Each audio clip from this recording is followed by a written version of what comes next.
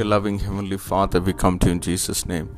Thank you, Lord, for giving us another weekend, Lord. We come into your presence with thanksgiving in our hearts, Lord, for all the wonderful and awesome and wonderful miracles that you have done in our lives, Lord Jesus. We are ever grateful to you and ever thankful to you, Lord. We pray that you will bless this day.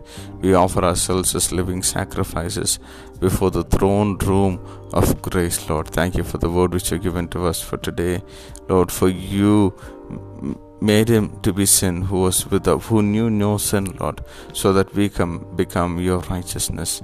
Thank you so much, Lord, for sending Jesus Christ for us to die on the cross, Lord, to give himself, Lord, as a ransom for us. We are ever so grateful and thankful to you for that, Lord Jesus. We pray that we will live a life which is worthy of the calling, Lord. Help us to live by the standards of your righteousness and not our own. We pray that you will enable us, Lord, to be established and rooted in you, Lord Jesus. May you be glorified and exalted in and through our lives. In Jesus' name we pray. Amen. May God bless you, dear ones. Have a wonderful day and blessed weekend ahead.